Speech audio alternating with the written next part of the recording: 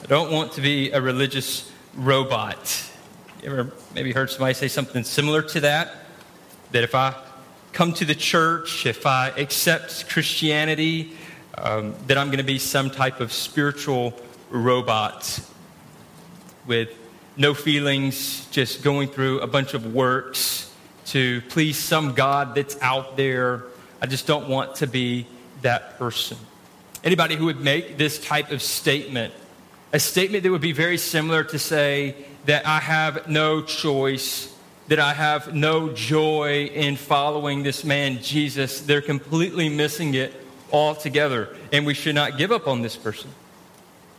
We should continue to share with them the joy that is found in Christ, because the truth of this person is that they are a robot and they are a spiritually dead robot, which means that a spiritually dead robot only does what a spiritually dead robot knows what to do, and that is to sin and to keep sinning and to sin even more.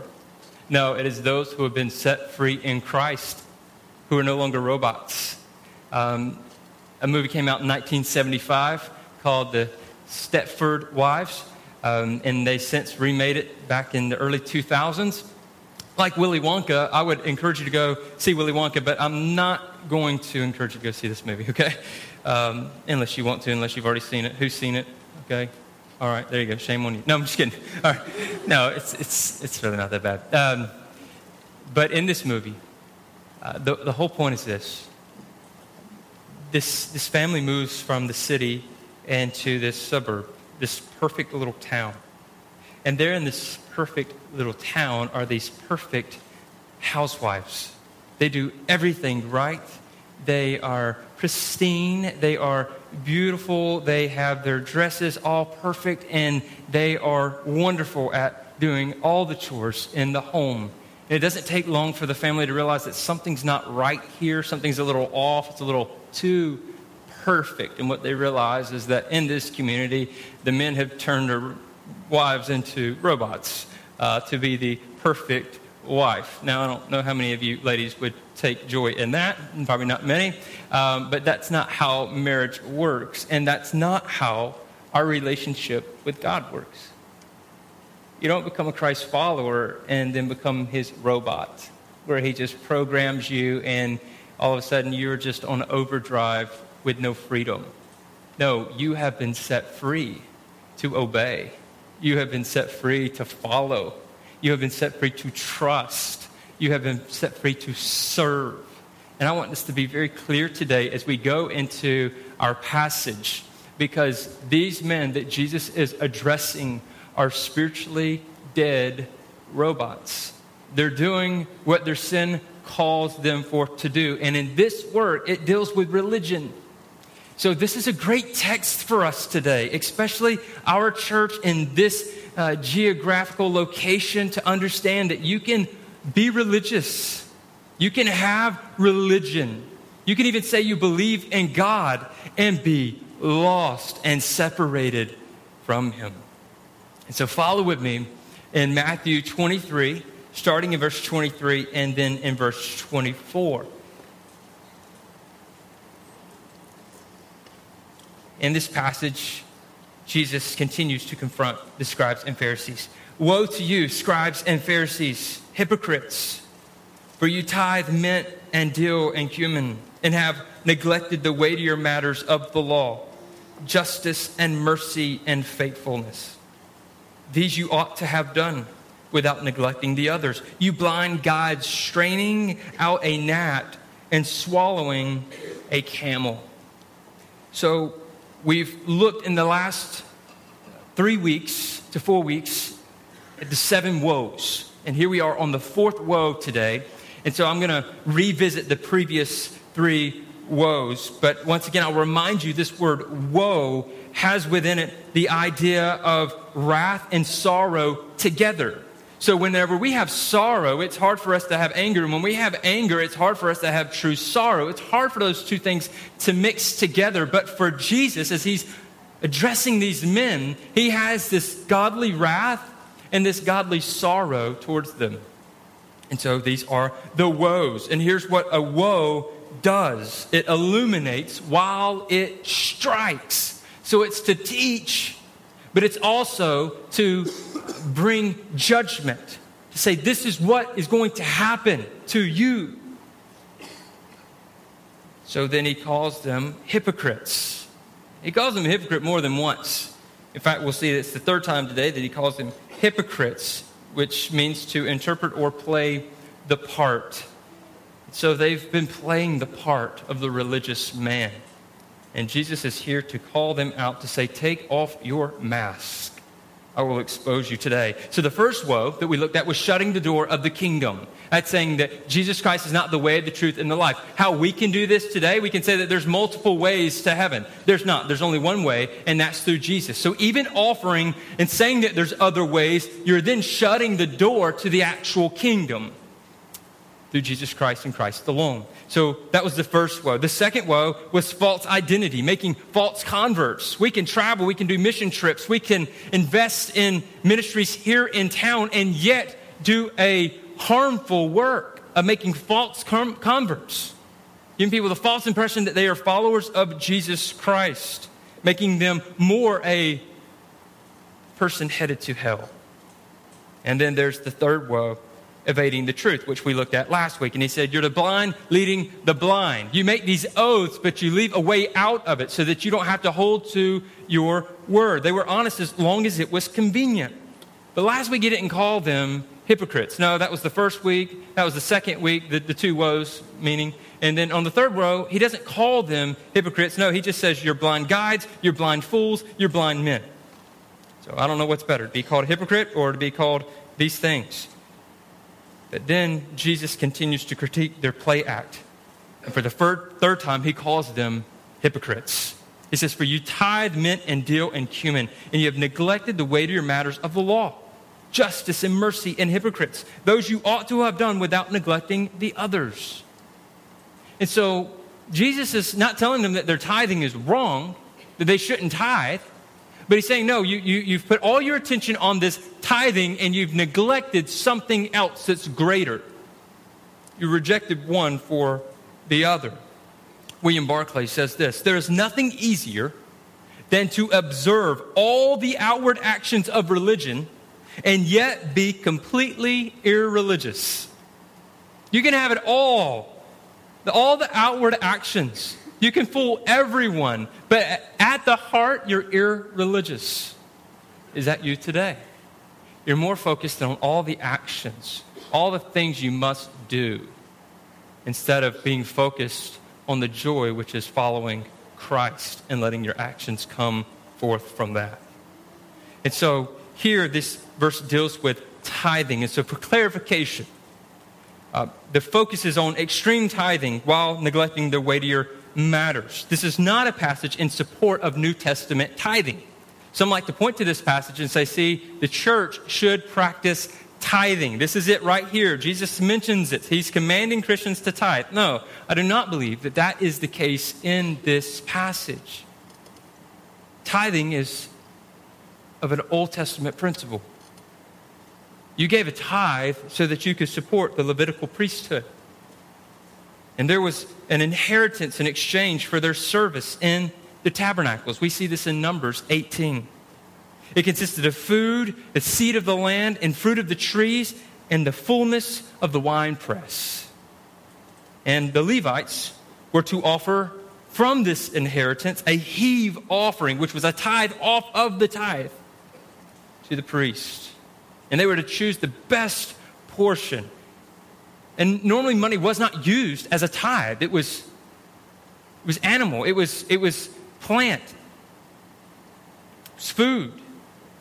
But money would be used if you had to go a far distance. And then once you got there, then you could buy your things you needed.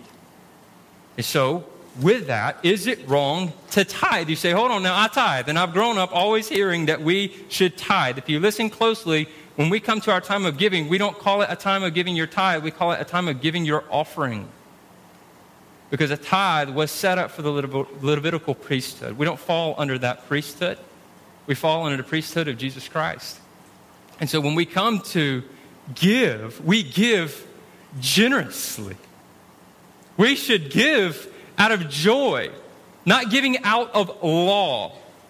So there may be some you say, hey, I give my 10% and I'm good. But maybe you're not. Because if your heart is that you just settle on a 10% law-based giving, is that really honoring the Lord? Or should you be given out of generosity for all that he has done for you? Now, here's the flip side of this. As soon as you mention that, hey, tithing is really not a New Testament principle, there is a fear.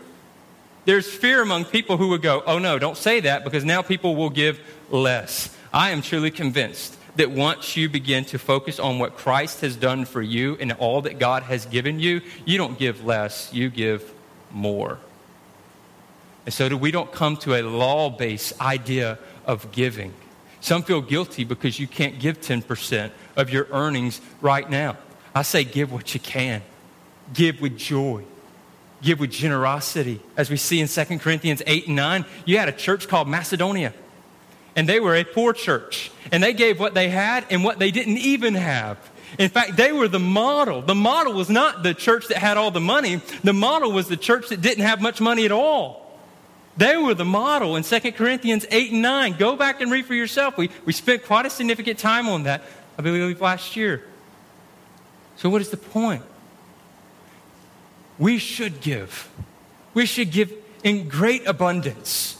We should give with great joy. And you should give as the Lord so leads you to give from your heart as you pray to him and you trust in how he leads you. And trusting that God will lead this local church and other local churches to carry out his name. And so when it comes to this passage, what does it mean then? What's being dealt with? Extreme tithing. That's what's being dealt with here. Those who have gone to the very minute details of religion while overlooking the most important things. Mint and dill and cumin were spices and small leaves. And yet they would spend the time, the petty time, dividing up and bringing this in. I just see it in little baggies, okay? They're bringing it in and saying, here is my tithe. Look at this, okay? I went to great extents to bring this tithe. Everybody checking this out? So even in the small, little tithes, there was pride in these men. They were majoring on the minors and minoring on the majors. Hold on to that. So the tithing of these small plants is really not the problem, though. That's not the problem. It's not the problem that they divided up these spices, these seeds, and that they would bring them in. That wasn't the problem. He says, no, these you ought to have done without neglecting the others. So the problem is legalism. And that's why I couldn't wait to get to this passage in Matthew 23 so that we as a church can deal with legalism. We're steeped in legalism. We're brought up in legalism. If there's a good chance if you've been brought up in the local church, you've been brought up in some type of understanding of legalism. The must-dos, the must-haves, or else God is not happy. So the problem was the focus on small, meticulous, minute practices while neglecting the weightier matters of the law. What are the weightier matters of the law? What's bigger than tithing? Justice, mercy, and faithfulness. These are the things that matter. These are the things that are so vitally important that they're skipping over. Because they're saying, you know what? I give my tithe.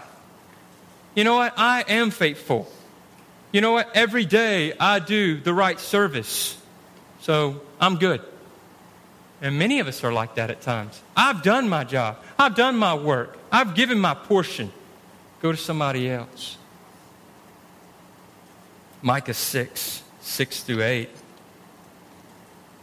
Here we see what the prophet writes. He says, with what shall I come before the Lord and bow myself before God on high? I mean, if you're going to go before God, what do you bring God? What can you bring God to satisfy him? I mean, we give each other gifts. We kind of know what each other like, but God, he says, well, what shall I come before the Lord and bow myself before God on high? Shall I come before him with burnt offerings? With calves a year old? That's where he starts, but then it escalates. Verse 7, will the Lord be pleased with thousands of rams? Maybe if I just give a whole bunch of rams, thousands of them, maybe he'll be pleased. with 10,000s of rivers of oil? Maybe if I go that route, God will be pleased with me. Shall I give my firstborn for my transgression and the fruit of my body for the sin of my soul? He has told you, O man, what is good. And what does the Lord require of you but to do justice and to love kindness and to walk humbly with your God? We've got to get beyond this idea that we have to keep giving something to God and understanding that He has given it all to us. And as we receive this goodness, this grace, this gift, we go out and we serve. And we serve well. And we don't look at it as if it's somebody else's problem to deal with. Here's the problem with legalism. Gerhardus Voss says this: legalism lacks the supreme sense of worship. It obeys, but it does not adore. That's legalism. It obeys. It does everything the right way. Let me check it off and make sure I have it right. But it does not adore. Do you adore Christ Jesus? Do you adore Him? That when we sing, it's out of adoration. That when you serve, it's out of adoration. It's not because, hey man, these people are self-entitled.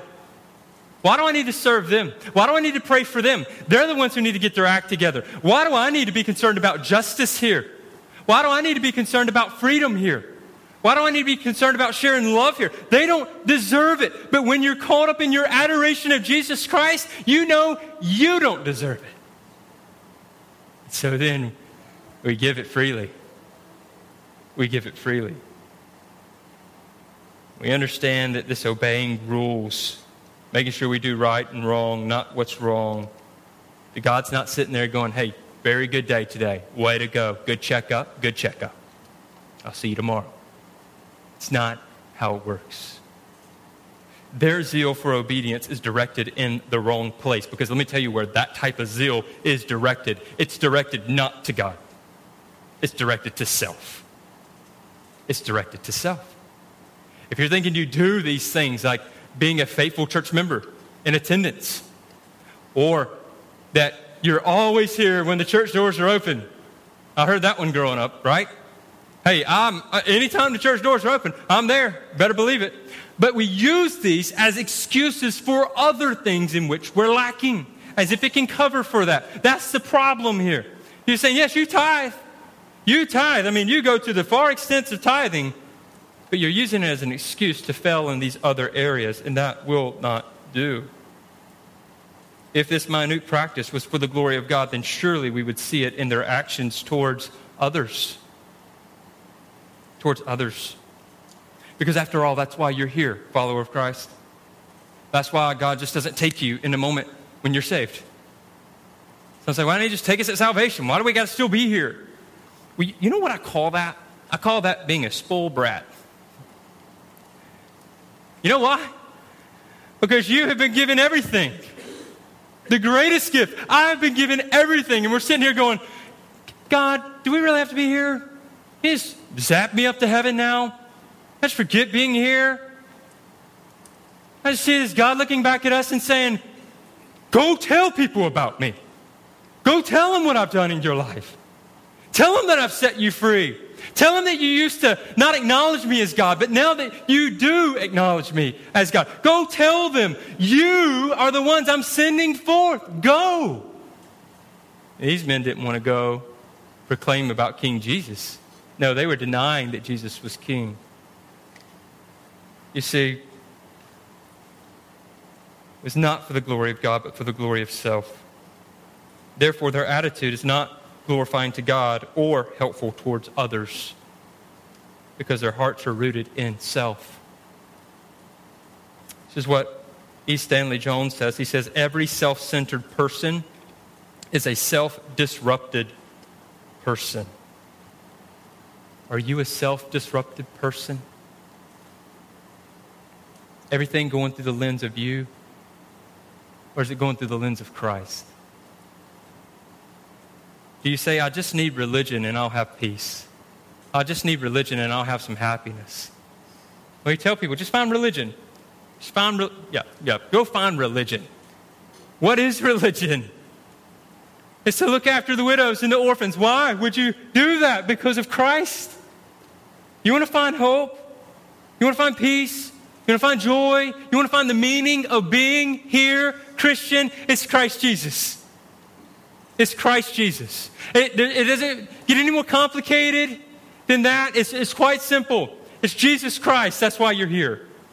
That's why you're here. For these men, they didn't want it to be about Jesus Christ. That's why later they would crucify him. Russell Kelly says the scribes and Pharisees had gone to every extreme to make law-keeping a burden instead of a delight. And I think that helps to kind of diagnose maybe where we are. If being a Christian is more of a burden to you than it is a delight. Or maybe that you think you're a Christian and you're trying to do these things and it's more of a burden than it is a delight. You're so caught up in trying to get everybody else to believe that you have it all together. That you're faithful enough. That you're good enough. That you attend enough. That you know enough Scripture. That it's a burden instead of a delight. Galatians 5:1, for freedom Christ has set us free. Can everybody in the room just say freedom? Freedom. Not for burdens. Not for strenuous activity. Not so that we can play a part, but for freedom. For freedom Christ has set us free. Stand firm, therefore, and do not submit again to a yoke of slavery. No. Again? Yeah. You used to be enslaved, and you no longer are. So don't submit yourselves to that idea of slavery. Matthew 11:28-30. Come to me, all who labor and are heavy laden, and I will give you rest. Take my yoke upon you and learn from me, for I am gentle and lowly in heart, and you will find rest for your souls. For my yoke is easy and my burden is light. Do you know what man is in search of? Not money, not fame, not popularity, not honor.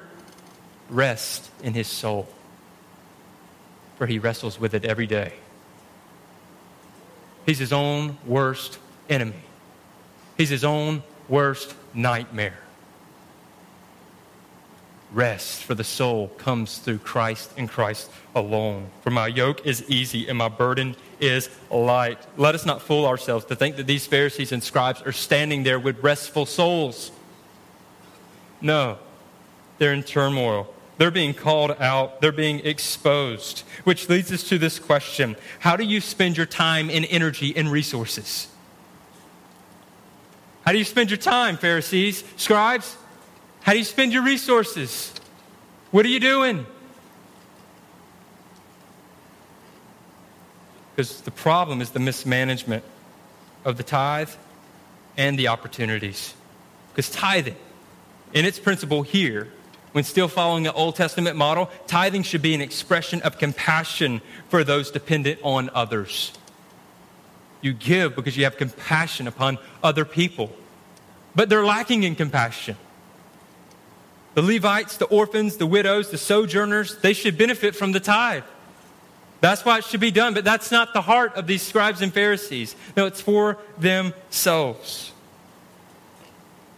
And so then, once again, he goes back to it. He says, you blind guides. You ever been in an argument with somebody and they only have like one cool catchphrase or whatever it is to put you down? They can't think beyond that, okay? And so when it comes to this, we look to Jesus and we go, can you not think of something else than just to call? Okay, you get the point. You've already called them blind guides. You're calling them blind again. Do you not have anything else you can say? No, God has plenty to say. But when we see this in Scripture and there's a repetition, it's because he's making a point.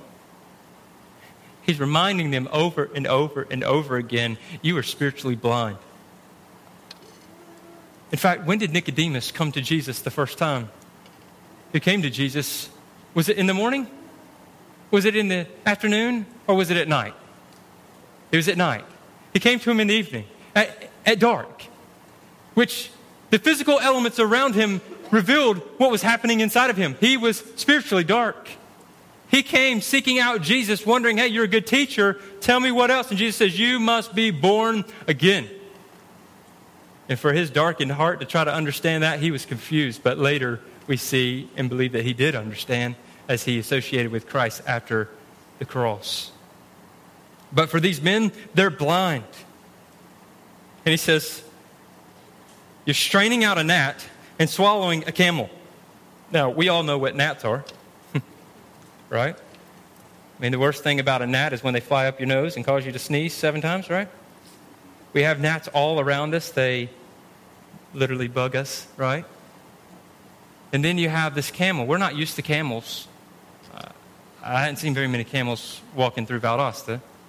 Why does Jesus mention a camel? Because they used camels. They saw camels all the time. Camels were the biggest animal. And I've come across a camel before, and it was mean. I mean, camels do spit at you. This one did. Kind of hurt my feelings a little bit. It's all good. But camels, big, huge. He's saying, hey, let me bring reference here. This small, tiny, unclean animal and this huge, unclean animal. Both of them unclean. And when you're straining at, meaning when you go to drink your wine, when you go to drink, you are filtering it through and you're looking for any tiny gnats. You're gnat picking. I had to. All right, there it is. And then from there, he says, in all this gnat picking and all this very precise measure, you're drinking a camel. He says, that's ridiculous. It's ridiculous thinking. This isn't the only time that Jesus has mentioned a camel. Mentioned him for us a few chapters earlier, Matthew 19:24, when he's talking about the rich man. And he says it's easier for a camel to go through the eye of a needle than for a rich man to enter into heaven. And here's what we like to do with that passage. We like to say, okay, the eye of the needle, what it was is it was a hole in the city wall, an entrance into the city wall. And if the camel would get down on its knees and work its way through, he could get... Camels don't do that. They don't get down and work their way through. They're awkward. They're big. They don't get through the eye of a needle. What he's talking about is the eye of a needle that you sew with. He's saying it is impossible. You will never, ever see a rich man enter into heaven on his own riches. It is only when he is made rich in Christ Jesus. Do you get that? So once again, he brings out the camel. He said, I'm going back to the camel, guys. Here it is. You're focused on the gnat that you're swallowing a camel. You're missing it. You're putting your attention in the wrong places. If you know the law and follow the law, you should be like me. That's what Jesus is pointing out to them. Because Jesus is upholding the law to perfection. And he cares about the justice. He cares about loving others. He cares about the faithfulness to the Father. So Jesus calls out their most tedious task while also exposing their greatest neglect. The ultimate neglect was this: they did not recognize him. This is their greatest problem. And for you today, if you do not recognize as Jesus is the Lord, this is your greatest problem in life. Your greatest problem. Jesus is the way. He's the truth. He's the life. No man comes to the Father except through him. You can be religious. You can fool everybody in this room. To what victory? To what point? I mean, come on, you guys are great, but it's not worth living our lives for each other, because we're all going to kneel before him one day. That we are focused on glorifying him, and that we don't work on straining out gnats and then swallowing camels, meaning that we're self-centered. William Temple said this. He says, the only way to deliver me from my self-centeredness is by winning my entire heart's devotion, the total allegiance of my will to God. And this can only be done by the divine love of God disclosed by Christ in his life and death. If we ignore this and we just focus on works, on good behavior, on the things we ought to do while neglecting Christ Jesus in the weightier matters, we will make people more a child of hell. If we don't focus on Christ in true repentance, it's possible that people could join here and we could make them more a child of hell by being here. And I believe that happens in many local churches around the world. Many of them in the United States. Let's clap. Let's be happy. Let's give. Let's be joyful people. Let's celebrate. No need to be sad. No need to mourn. No. Let's all feel good. That's one way. Another way is to make people feel bad about every last thing where you never have joy. You better be here. You better not miss when we meet. You better always give. I'm going to go behind you. I'm going to check whether you're giving or not. I don't do that, by the way. Okay, disclaimer. But that's what some people are a part of. That's not freedom. That's slavery. It's not joy in giving. No, you're bound to man's opinion. That's not how it should be. We should be overwhelmed by the goodness of God, by His kindness towards us. That's what motivates us to serve. That's what should motivate us to give. I mean, speaking of giving, if you're looking at it and you're going, I can't give financially right now. I've got too many other things. You shouldn't just take this passage and go, oh, good. See, we don't have to give. Like, that's not the point. This should encourage you to look at your life and to examine the things which you give towards and go, here's the local church advancing the kingdom of God, making disciples. How will I give to that? And being a disciple of Christ Jesus and all He's done for me, how will this spur me on to give joyfully?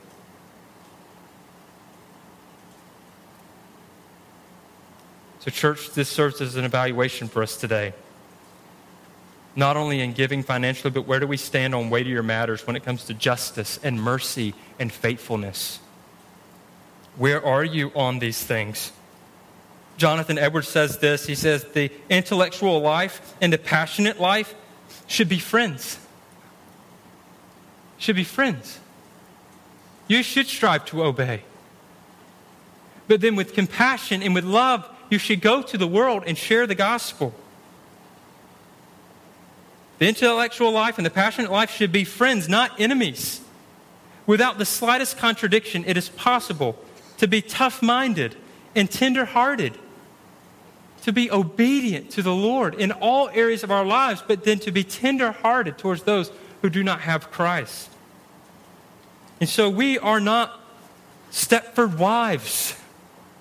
At salvation, we're not programmed just to do work so that God will be pleased with us. No, we've been set free. We are freed people.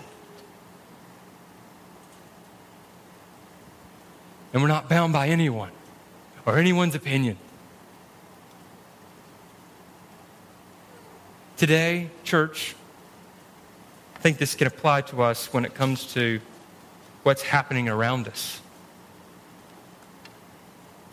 And we pay attention to the news, we watch things that are going on, and here's what people around the church say. It makes me so angry to see people act this way, to be this way, to show such disrespect. I mean, this person kneels for their freedom or sits for their freedom. Why? These others have gone to fight for their freedom. And you're right. You're right. But church, it is not our job to get angry and pick up stones and start throwing them at others who don't hold the same views we hold. We want justice. Amen? Good grief. Amen? Amen? Come on, man. We want justice. We want the right thing to be done. But we also know that we live on a broken planet. Yesterday, I had the wonderful opportunity of going to make sure that we were installing our child seats just the right way. And so some wonderful police officers and Georgia State Patrolmen were there in the local Walmart. We go there, and they tell us what we're doing right, what we're doing wrong. Boom, we get the check. Everything's good. We get into this conversation. I say, can I pray with you, men? Can I just draw you close? Can I just pray for you? And before I did that, I took the moment just to say, listen, you serve here on a broken planet. That's why you have a job. That's why you have a job. Sin abounds, but that's why you have a job. I'm going to pray for you and understand that freedom is found in Christ. There is justice. It is found in God.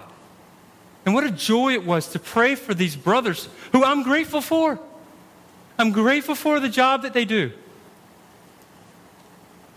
But when we go into the community, we're there to preach Christ and let Christ divide the goat and the sheep. Nothing else. Nothing else matters. Do you understand that, church? Goat, sheep. The goat will be cast away. The sheep will be received. That's it. That's it. Justice. Justice is found in Christ. He is the one who could have looked to the world and thrown a stone at every one of us and killed us.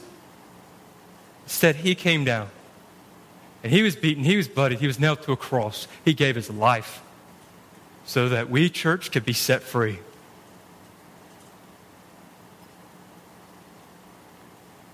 We should be a people who want justice, the right thing to be done, but we look through that lens through Christ Jesus.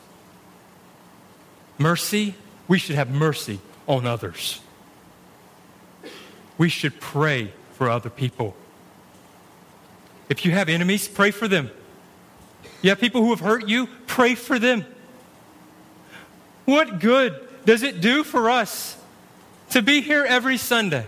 To even come on Wednesdays, to be a part of a community group, to serve on a servanthood ministry team, to serve in student ministry or college ministry or children's ministry, to be at every event that we ever have. You're here, you're faithful, you can be called upon, you will answer when we need you. And yet you're showing unforgiveness towards others who have hurt you.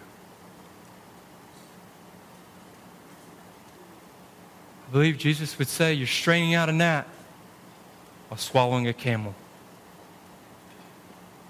We should show mercy because no one has received greater mercy than us, church. This justice, this mercy, and faithfulness that's mentioned.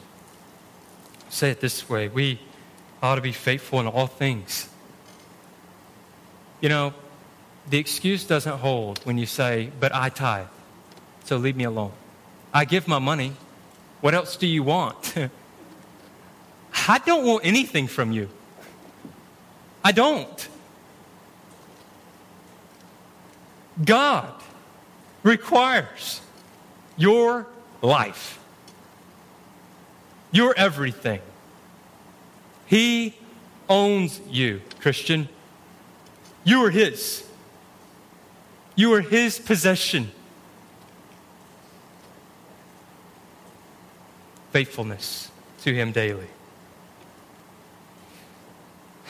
So, with that, I'm going to let you go from here and you examine your own life to see, okay, maybe it's not in giving for me. Maybe it's in something else. I'm thinking, hey, as long as I do this, I'm good. But in these other areas, I can just show neglect. Here's the examination. What areas are you neglecting right now? And understand this. These are the same men, these scribes and Pharisees. These are the same men that crucified Jesus. But they would not enter into the halls of the Gentile people.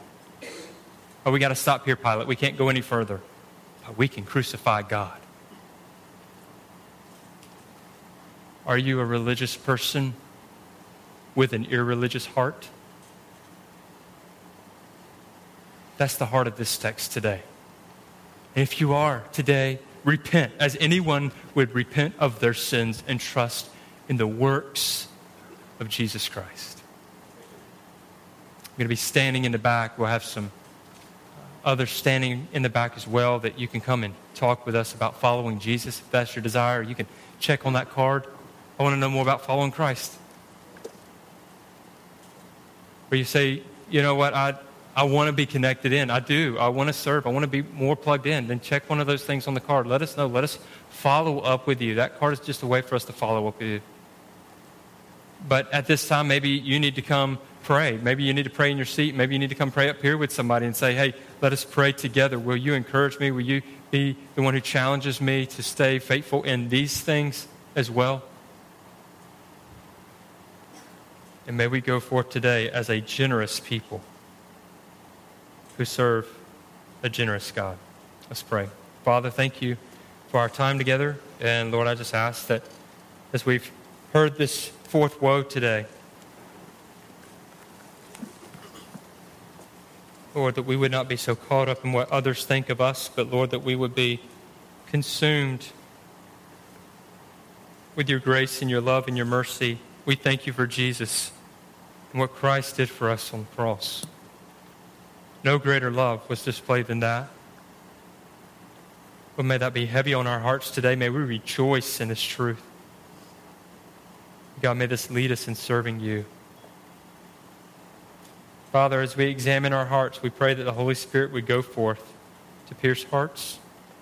And I pray for anyone in this room today that's not a Christ follower, God, that they would call out and repent and trust in Jesus. For all our hope is in him. In Jesus' name we pray. Amen.